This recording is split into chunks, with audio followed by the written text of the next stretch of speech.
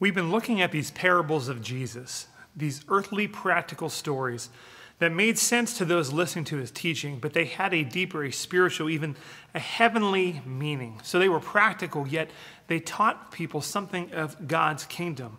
They brought those who were often far outside of God's word and his redemptive story in. They were invited in to be a part of that story and to have a deeper understanding and even a transformed life in who Jesus was and what he was teaching. Ironically, that upset the religious leaders in Jesus' day. In fact, they made a point of opposing him at every turn. And as he approaches Jerusalem for the last part of his earthly ministry, the final weeks and months of his time on earth before the cross, things get very, very tense.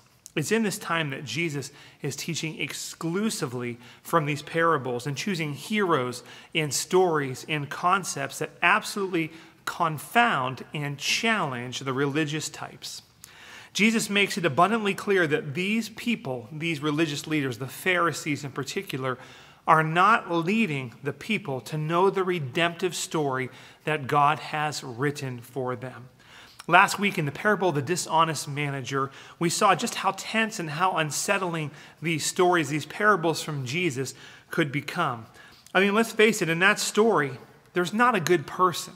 There's really not a together person in that story. Everyone is trying to get ahead at the expense of someone else. Jesus obviously felt that the religious leaders in his day were placing their own prominence, their own worldly success, their gain ahead of the calling God had placed upon them to lead his people to know and to serve him. He makes it clear that we are reminded as well in this, and it's made clear to us that we are prone to that same outcome, that same spiritual fate. We're sinful just like the people in Jesus' day. We fail to make disciples. We fail to call others to know Jesus. We fail to seek him in our own lives. If you've ever read the works of Dante or listened to any of the modern critiques of church, really any church tradition, we could say in Christianity, we see this lack of a heart focus, of heart dedication to God and to the good news, to the gospel. It's at the core, it's at the center of every misstep in the history of the church, in authors and art and culture, and we see this in our history time and time again. We are rightly called out for not having a heart for God and for, frankly, our hypocrisy. We forget our mission. We forget and we lose ourselves as God's people. It's the story we see throughout the Bible, and it's the story of us. And it's something we should take note of as we go into God's word today. God's word reminds us of this reality. There will be a lot of religious people in hell.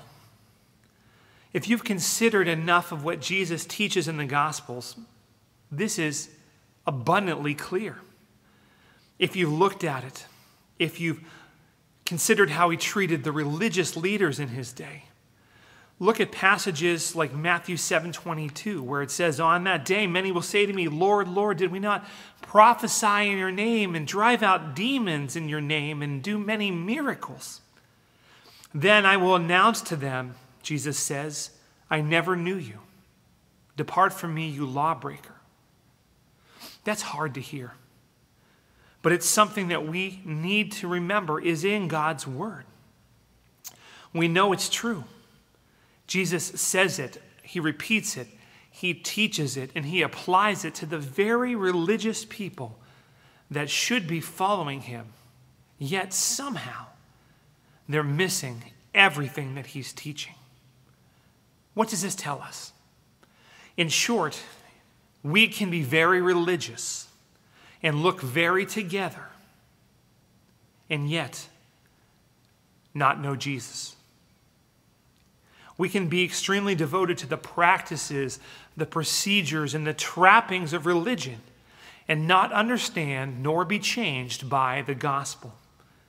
We don't go all in on that gospel reality in our hearts. That's what we were warned about. We were warned about that last week in that unique parable of the dishonest manager. This week, we're going to enter into another story where Jesus is once again addressing the religious types, and specifically those Pharisees, the ones who scoffed at him in Luke 16:14.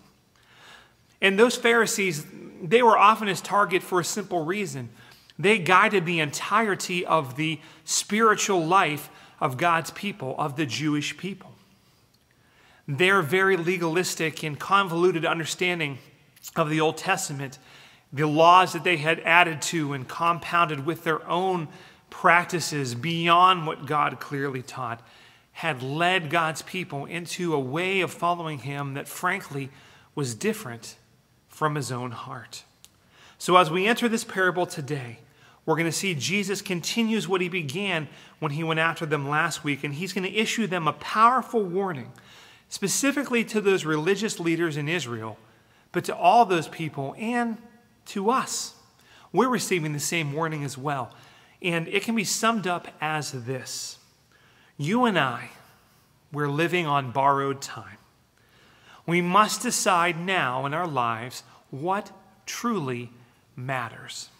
We are all destined to choose what we feel has eternal significance, and God is definitely calling us to do that. And perhaps today, in the midst of this COVID-19 crisis, you may find, as I have, that we are all re-examining our lives and deciding what truly matters.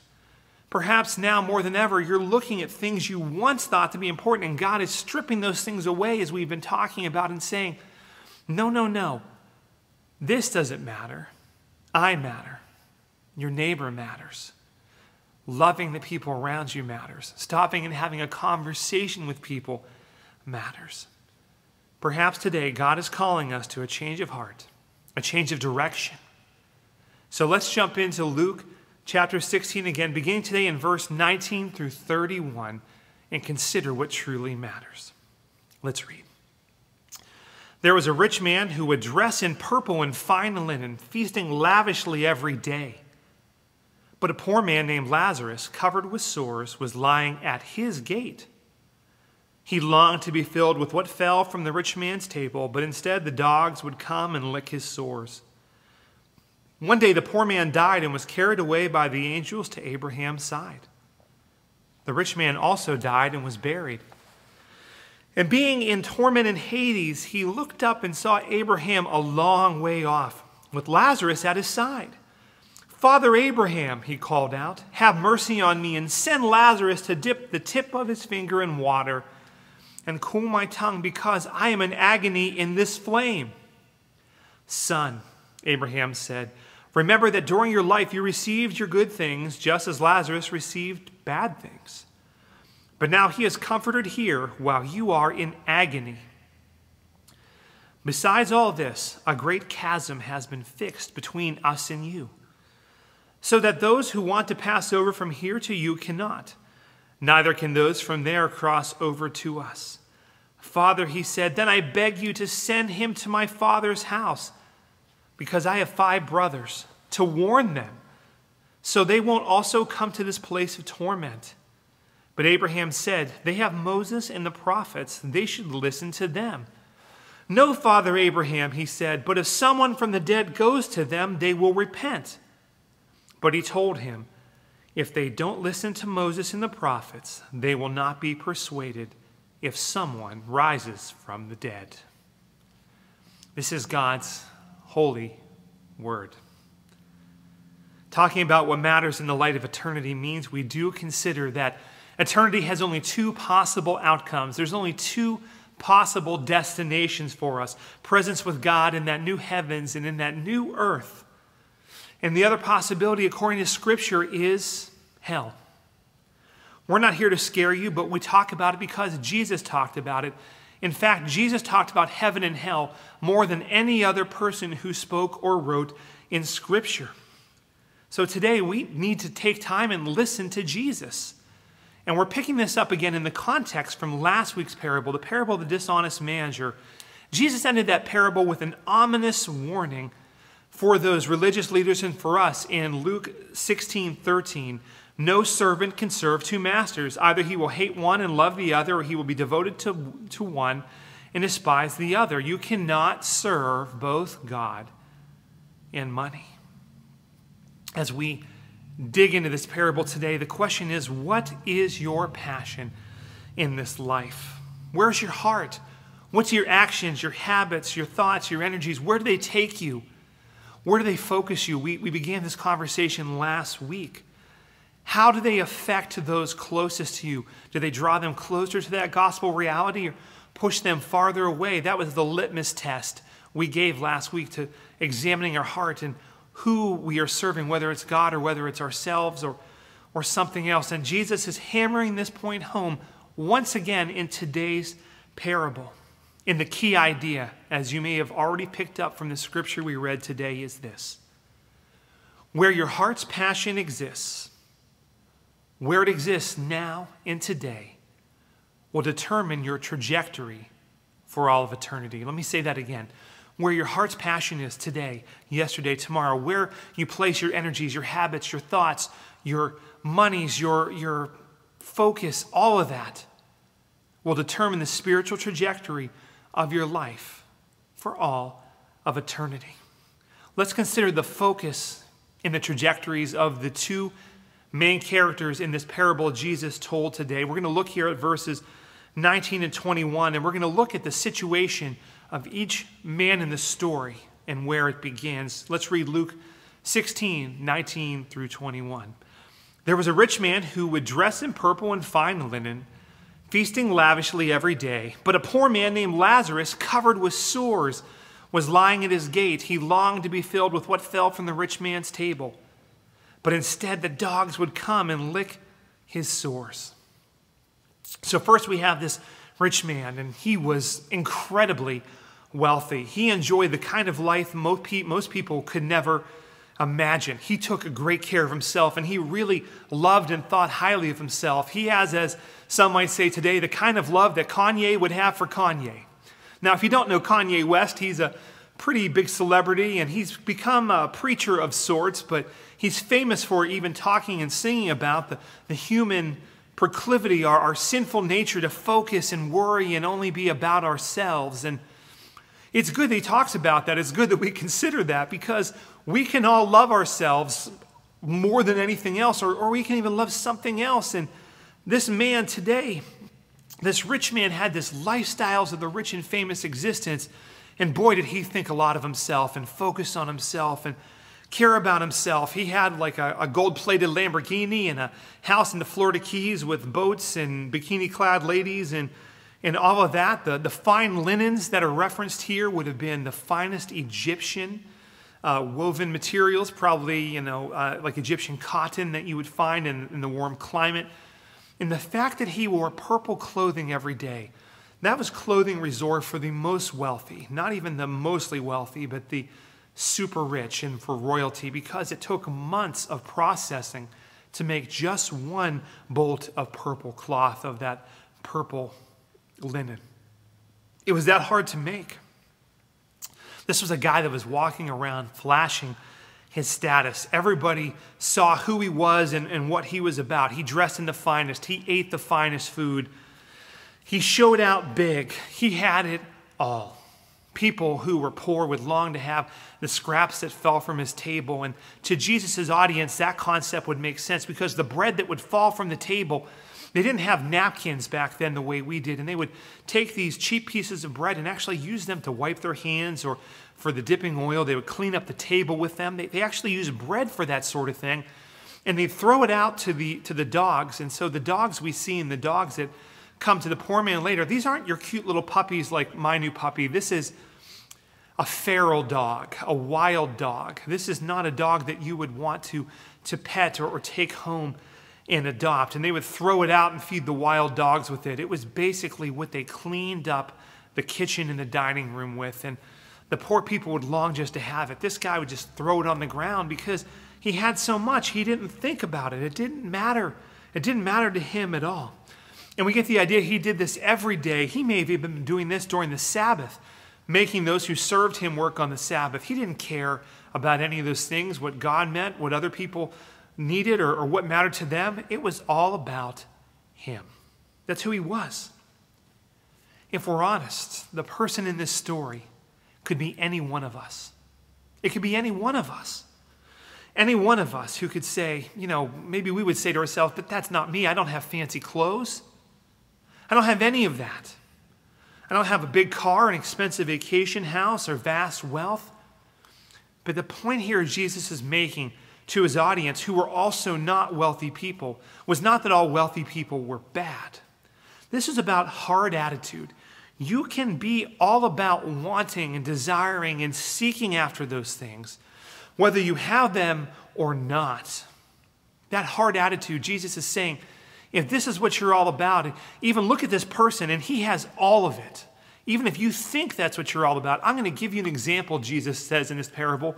I can imagine him thinking, we're going to give you an example of the ultimate of what you are all seeking. That would be the rich man in this parable. And that parable, that heart desire, that could be any one of us, any one of those people in the crowd, any one of us today. We think that if we get these things, they're going to somehow satisfy us. It's all we need to make it good and to have it be right. Now, in the midst of the COVID-19 crisis, people may be deciding what they think is important. But even at the beginning, we saw people, they were all about themselves. People thought they needed 6 years worth of toilet paper. And I think for many years, we will debate why people thought they needed 6 years worth of toilet paper. Our hard attitude, this could be any one of us. What is it that you're passionate about, that you deeply desire today? What is it that you're tempted to serve or bow down and place on the altar of your life? We've talked about this in some of the parables, and Jesus is pulling that back into focus today, that part of our sinful nature, all of us, that thinks that if we just get to this point, it's going to be enough and we're going to find satisfaction. What are you passionate about in your life besides God? Be honest with yourself today and consider what those things or what that thing is. A spouse, a job, status, your wealth, your appearance, the accolades of other people, financial security, whatever it is. Think about that. Jesus draws a contrast here that is very vivid between the rich man who is so very rich and this poor man who is just utterly poor. He wanted that bread that they used, as I said, as napkins. He would have loved to have had that to eat, but the wild dogs gobbled it up, and they would lick these oozing, kind of disgusting wounds that he had. He was not a leper necessarily, but he was someone that was very dirty and unclean, and these feral dogs were torturing him, and he was crippled, and they would take him, and they would literally, the word here in Greek in the original language is balo, and they would dump him or drop him. They would literally dump him off at the gate of this very rich man. You see, in that culture, if you couldn't be taken care of, your last best chance was to be placed near the gate for the wealthiest people or the wealthiest person in your town. And part of their social and religious requirement was almsgiving. And when they walked past, they were supposed to drop some money, some change to you. You literally had to be a beggar. It was the only way you would survive. And so someone would take you and literally dump you at the wealthiest spot they could find, hoping that someone's charity, as expected in the Jewish religious system, would allow you to sustain, to survive. That's what it was. This man, this very poor man who is given the name Lazarus, he has only one chance, this rich man, and yet the rich man steps around him, maybe even over him, and doesn't even see him. How many of us do not see people in our world who are in deep need today? And now with what's happening in our world, there are so many people in need. How many of us demean them, dehumanize them, don't even see them as if they're not even there? But Jesus sees this man, and he gives him this name Lazarus, and it's the only person given a name in a parable other than Abraham in this parable. In the other parables, Jesus doesn't even bother naming the characters, but in this one, he gives them a name for a reason. You see, Lazarus was a very common name in Jesus' culture, and the rich man thought he was important, but Jesus here wants us to focus on the poor man as well, so he gives him a name. And the name Lazarus, it comes from this name Eliezer, which is a very common name. The name Lazarus means the one whom God helps. You see how this name, these people are archetypes, they're examples. The very wealthiest and the one that unless God helps him, he's without any chance. And yet we learn in verse 22 that this man that was dumped at the door and this man who lived in the palace both have the same end. In verse 22 we learn they both die. Death is the ultimate equalizer. And then suddenly, as that equality happens in death, a sudden and unexpected reversal of fortune is revealed. Jesus tells a very different story, and he sets it all into motion to make his point to us and to his audience that day. This death is the equalizer, and this short temporary life comes to an end. An entirely different reality emerges. There's a poor man who suddenly has hope, who has wholeness, who has dignity in eternal life, who is known, and he's at Abraham's side. He is valued, and to a Jewish person to be seen at Abraham's side would be what they all longed for, what they all wanted. And yet there's a rich man, the one who had it all, that they would have all longed to have been, that we would somewhat, if we're honest perhaps, long to be. And yet suddenly he's without hope. He's without status. He is without dignity. He's in the most undignified position, suffering in this position of torment in hell. And he finds himself abandoned there for all of eternity. The Pharisees in Jesus' audience, they would have all been in shock hearing this. They would not have expected any of this. They wouldn't have expected it. Both men died because we all die. The wealthy man had a great funeral. We're not even told that Lazarus was even remembered. No one may have noticed he was even gone. Yet Jesus gives them a different reality. You see, according to what the Pharisees taught and what all these people would have learned that day, they would have expected that the man who was suffering this life perhaps had gotten what he deserved. Have we ever been guilty in our heart, even though we may know God's word and know better, of seeing someone suffering and figured it was their own fault? Remember what Jesus says of the man that's born blind in John 9, and he's being asked, which one of these people caused the blindness? Was it something the man did or something his parents did? And Jesus says, no, that's not what it's about at all. For them, it was easy. The rich man was blessed by God, and he was going to go to heaven, and God was going to bless him because he was obviously a great person. And the poor guy, who was obviously on the outs with God, was getting what he deserved. But Jesus paints a very different picture. The rich man, he's in suffering, and the poor man is with Abraham. And while people read a lot into this, Abraham's bosom or all this was just Jesus reaching the culture where it was. He's not creating for us a deep theology of heaven that in some way swerves off from the rest of God's word and diverges from what God clearly teaches.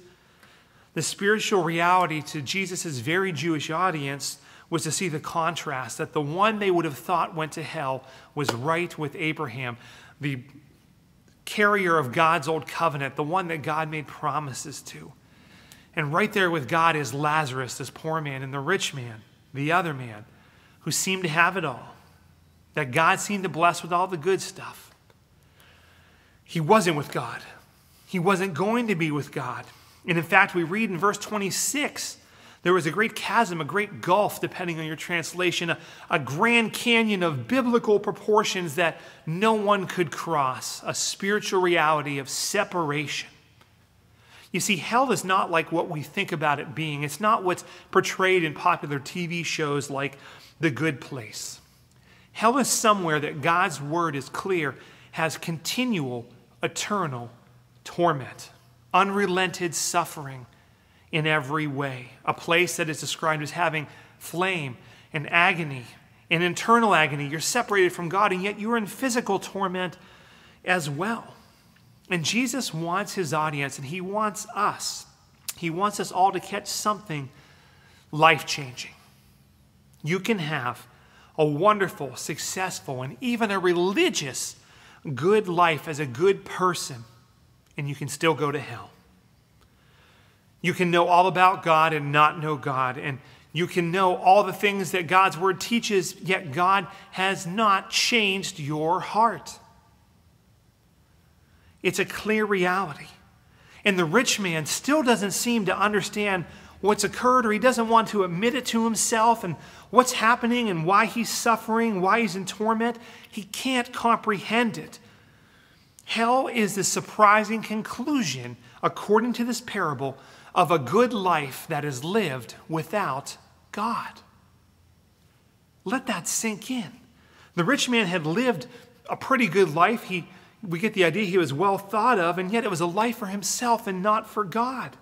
His passion in life wasn't for God's kingdom. It was all about him and his kingdom. Just as Jesus was warning those Pharisees last week. And now that choice, day in and day out, had set an eternal trajectory for him that placed him apart from God forever. How does this happen? And how do we avoid it? There are some foundational or building blocks, spiritual aspects we're going to cover briefly as we close today. And there are things that remind even us as the good church people, the religious people like the Pharisees, that feel that we're good and that we have it together, that yet we may not know God. And that can lead us to a trajectory that does not place us in God's presence. We don't want to suffer the same fate as the rich man in this parable. Nobody wants to end up in hell. But if we were to define hell today, it is quite literally the final outcome of a life that is self-focused and self-absorbed and apart from God's grace. And God's grace, as we understand it, is God's saving grace, his special grace. There's lots of technical terms, but what we think of as God's saving grace and what we would even call God's common grace. Because if you have a life that's about you, you won't even recognize that. Common grace is the stuff that God gives us that even if you're not a Christian, that you could appreciate the good things that you have. Life, breath, health, and well-being. The warm sunshine on a summer day, or friendships and relationships. Maybe you're talking to your neighbors right now during this crisis more than ever. I think when God reminds us of a little bit of what even earthly suffering can look like, we start to recognize even as common grace if we're not a Christian. Let alone do we long for that saving grace beyond suffering we know in this life. But when you're living for yourself, you reject it all of God's grace, common or saving. You just reject it all. That's what happens. And what happens in the midst of that is this first building block is we love something, anything in our lives. Maybe it's ourselves, maybe it's something else. We love something more than we love God. We don't appreciate God and all the things he's giving us by his grace, the common things and even the special and specific things that save our souls. We don't appreciate any of it. We don't see God as the master and the Lord over our lives. And we see this with this rich man. Look at verse 25. Abraham says, "Son, remember that during your life you received the good things." But you see, he didn't recognize them. He thought he deserved all those things. He thought it was all about him. We're born with this sinful desire to think it's all about us. And we don't want God. And just like the two sons in the parable we looked at, with the prodigal son and the diligent son who were both lost, we don't want God. We want the stuff that God provides. Jesus is telling these parables to rend our hearts and to kind of rip them apart so we can put them back together differently. And he's saying, yeah, you don't understand. You want something else. You don't really want me. You want the stuff that I provide. Whatever you are most tempted to love besides God is the foundation. It's kind of a seed of hell to set you in that wrong trajectory. Think of the most broken thing in your soul, the thing that you desire, that thing that tries to creep up and longs to be first in your life. If God grants you the grace to see that today, think about that and how that thing actually can place you on the wrong trajectory in your life. So imagine your most selfish moment, your most prideful moment, or your most greedy moment, or that situation. I know that's painful, but imagine that, your most angry outburst, the time that just sin exploded into your life. I'm sure one of those is coming to your mind right now, and that's okay. Think about that. Think about how you have this just bubbling desire for some of that stuff in your life, and It consumes you when that happens. We all have times when our sin seeks to consume us, and there's no room for anything else over our want, our desire, our fear, our pride, whatever that sin is. That's what Jesus is warning us about. Jesus is warning us, don't let that take all your energy. Put that energy on God and recognizing him and seeking after him. Seeking after him and what he desires. C.S. Lewis has a great quote that I think sums this up. There are only two kinds of people in the end. Those who say to God, thy will be done, and those to whom God says in the end, thy will be done. All that are in hell choose it. Without that self-choice, there could be no hell. If your deepest desire isn't for God, you're not going to choose anything that's good and redeeming. That trajectory is going to be set. That's that first foundational thing that's going to send you towards the wrong eternal trajectory. The second thing is this. The second way, if you're saying, well, how do I know if that's me? The second thing will help you. It's a diagnostic again. We're giving you these litmus tests every week. You have no desire to repent of your sin. Not only do you long for that thing, it bubbles up, it consumes you. You don't even want it to stop. You don't want it to stop. And I don't mean that it takes over for a while. I mean, there's just never a time you want it to stop. There's never a time. The rich man, that's certainly him in this story. He doesn't understand. He doesn't get it. He doesn't see why he's in hell. Look at verse 24. He reveals that where he is, he still doesn't understand what's happening. He doesn't even acknowledge Lazarus by name. He doesn't even acknowledge Lazarus other than to refer to him in the third person. He directly talks to Abraham. He starts telling Abraham what to do. He says, Abraham, I want you to order Lazarus to bring me a drop of water. I want you to order Lazarus to go to my brothers. He doesn't even then still treat Lazarus like a person. He thinks Lazarus is still there to do his bidding. He's even talking to Abraham in a sense, as if Abraham should be listening to him because he knows better. Without that nudging to repent of the Holy Spirit, you may not even recognize your sin, but if the Holy Spirit is nudging at you, even if you mess up a bunch and you're like, oh my gosh, why do I do that? That's God's Spirit calling you to repentance. If you're a Christian, it's calling you back out of hell. And if you're not a Christian, it might be God's grace calling you, drawing you in that you would know him. If you hate your sin, if God is bringing those painful things that you don't want to even think about today into your heart and your mind, I want you to stop right now and thank God. And I know that that sounds strange, but thank God, because that means the Holy Spirit is alive and dwelling in you. Or the Holy Spirit, if you're not a Christian, is grabbing onto your heart, and Jesus is saying, look, here I am. You're being called back to God, or you're being called to God perhaps today for the first time. That's your litmus test as to whether, if you feel that the weight of sin, if you just have that moment of remorse where you say, oh my goodness, maybe it's gone on for a long time, but suddenly it's like hitting a brick wall when you see it. That's God's grace at work in your life. That's God's Spirit at work in you. And that will change your eternal trajectory. Another one of my favorite authors is D.A. Carson, and he says this: hell is not filled with people who are deeply sorry for their sins. It is filled with people who for all eternity still shake their puny fist in the face of God Almighty in an endless existence of evil and corruption and shame and the wrath of God. If God is calling you today, stop and hear from him and thank him. Repent. That means turn away from your sin and go the other direction. That's that second building block. And briefly, the third and final one is this: don't let this moment pass by. If God is talking to you, don't let this moment pass by without surrendering to him. Whether for the first time, if you've never given your life to Christ, if you know all about God but you don't know God, give him your life today as we close. Or if you have been a Christian and you know that you've strayed, just stop in the midst of this moment as God's been stripping away these things in this time in our life and thank him. Just confess the sin to him and thank him for the grace he has, that he's leading you back to where you need to be, that he's changing that trajectory. Think about what that means. Look at verse 31 here in our passage. Jesus answers the rich man's request. He asks, someone go and warn my brothers who walk and talk and look and act and are just like me. You remember, this guy was the archetype for the people in Jesus' audience, being led by those religious leaders. And this guy, there's one redeeming quality he's given. He says, Abraham, send Lazarus back to warn my brothers. And Jesus here, he says, it doesn't matter.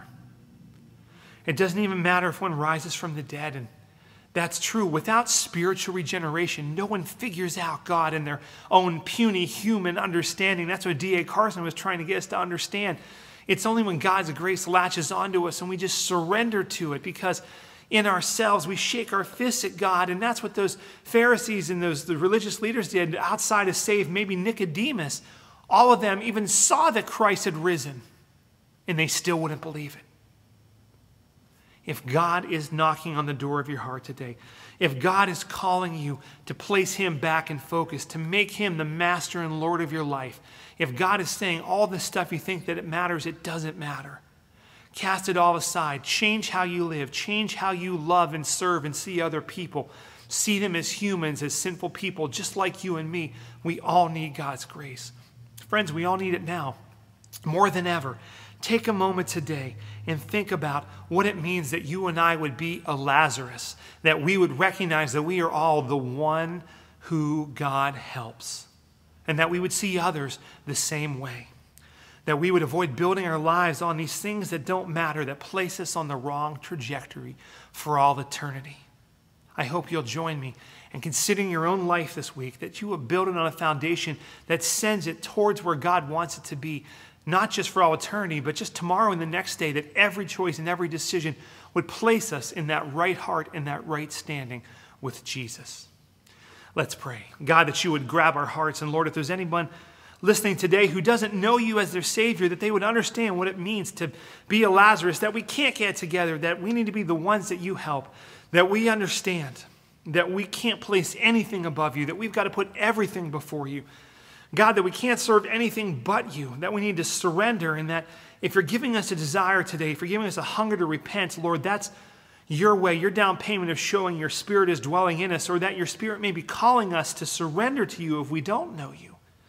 So God, that we wouldn't know about you, but even in this time that we say, Jesus, I give my life to you, that all of us would just make that proclamation in our hearts and our lives. I give you everything, God, and where I've strayed and where I place other things in front of you, or where I haven't seen other people like the rich man didn't even see Lazarus. God, just forgive me, that I would see myself, that I would see everyone around me, my neighbors, my friends, that beggar on the street, that I would see everyone as a Lazarus, the one who God helps. And Lord, that I would seek to love and serve and help and care and minister to them. And God, that you would give me the grace and the strength and the peace in my life to do that this day, I pray. In Jesus' name, amen.